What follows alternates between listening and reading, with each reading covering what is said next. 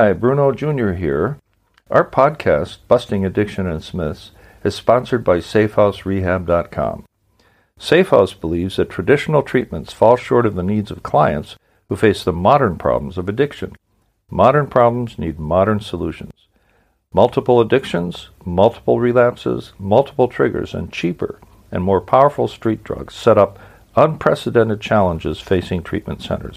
What is needed is a more sophisticated approach, a better way forward.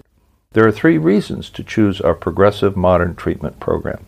1, a more sophisticated intake process. 2, technology proven to enhance recovery. And 3, the most robust aftercare program in our sector. To learn more, visit us at SafeHouseRehab.com.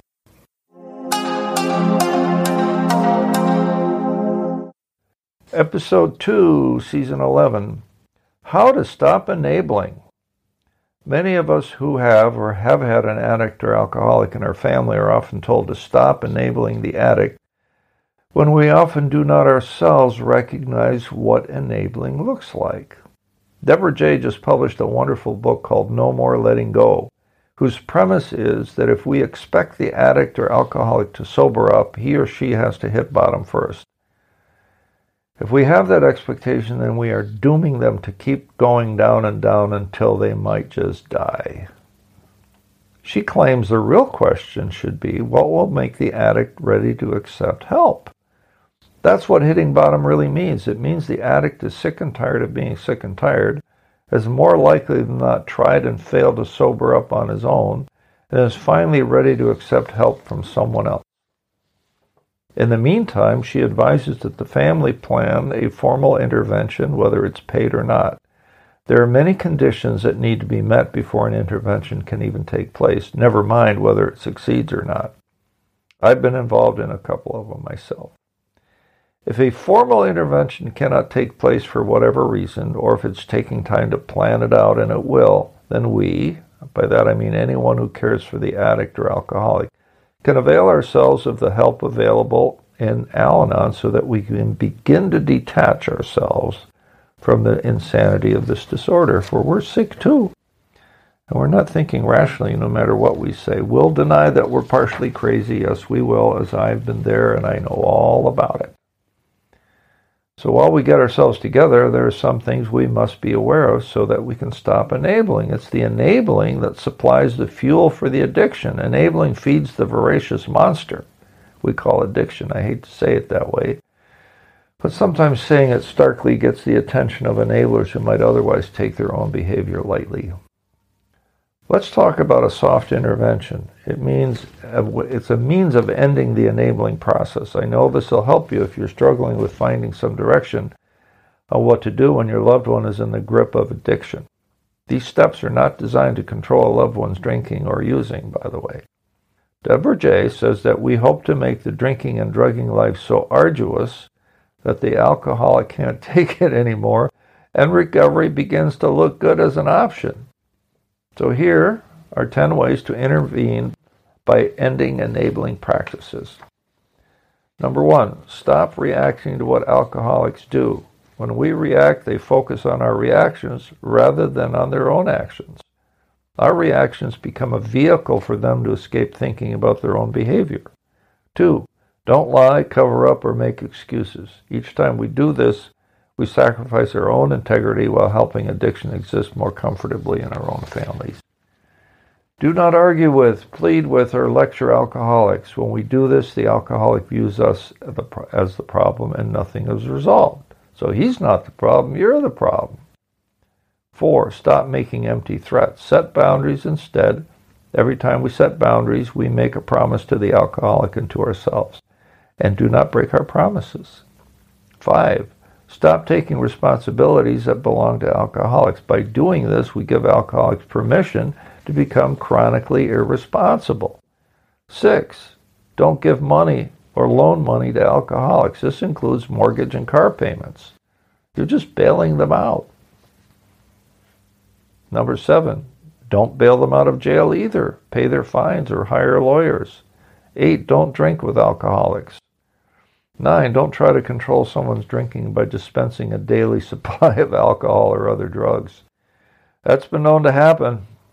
10. Do not do for alcoholics anything they would be capable of doing if they were sober. When we break this rule, we only succeed in convincing alcoholics that alcohol isn't causing them any problems. This soft intervention isn't easy, but it is a start. No one knows what will convince an alcoholic to get help. In my case, it was the threat of getting fired, and then getting fired. In some cases, the alcoholic or addict will simply move away so that we no longer have any say over him or her, and that's been known to happen. Deborah J. continues, soft intervention starts in Al-Anon. We change ourselves, then our world changes. Well, we hope that our loved one comes around. In the meantime, Al-Anon has given us our lives back.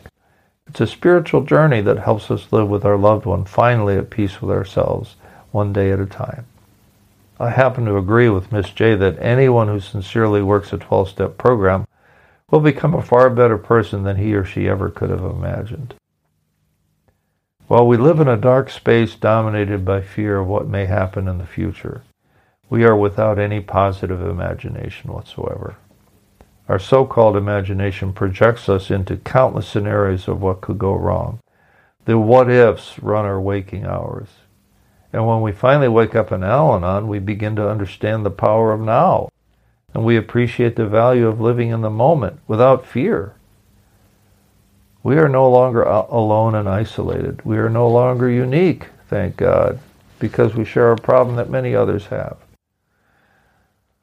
So this is what we learned. We are as powerless over addiction to alcohol as is the addict himself. That does not mean that we cannot begin to set him up for an intervention so that he can learn the lesson for himself. We learn to focus on our own character development and free ourselves of resentment and anger. 4, we learn the art of detachment with love. We can sleep at night putting our loved one in God's hands. 5, we learn about our own codependency so that we no longer take responsibility for consequences that belong to the addict. 6, we learn how to stop enabling, as in the examples mentioned above. 7, we learn to love ourselves in Al-Anon, finally realizing that we do not cause it, we didn't cause it, we can't cure it, and can't control it. So those are 7 things that you get from going to Al-Anon and sticking with Al-Anon, your Al-Anon friends. What have we learned about how to stop enabling and why? We learned that 1, enabling just feeds the addiction and makes it feel comfortable in our own homes. 2, we can begin the process of intervention with a soft intervention that will help us identify and begin to eliminate enabling practices. 3, one way to help accept the idea of non-enabling is to join Al-Anon, where we learn the art of detachment. We love the addict, but we no longer tolerate or allow sick behavior. 4, the main ways to stop enabling serve to make addiction uncomfortable in our own homes. Our goal is to make the drinking and drugging life so arduous so that the alcoholic or addict can't take it anymore and recovery begins to look good in comparison. And 5, Al-Anon will teach us how to regain our self-respect so that we no longer take unnecessary responsibility for the addict's disorder.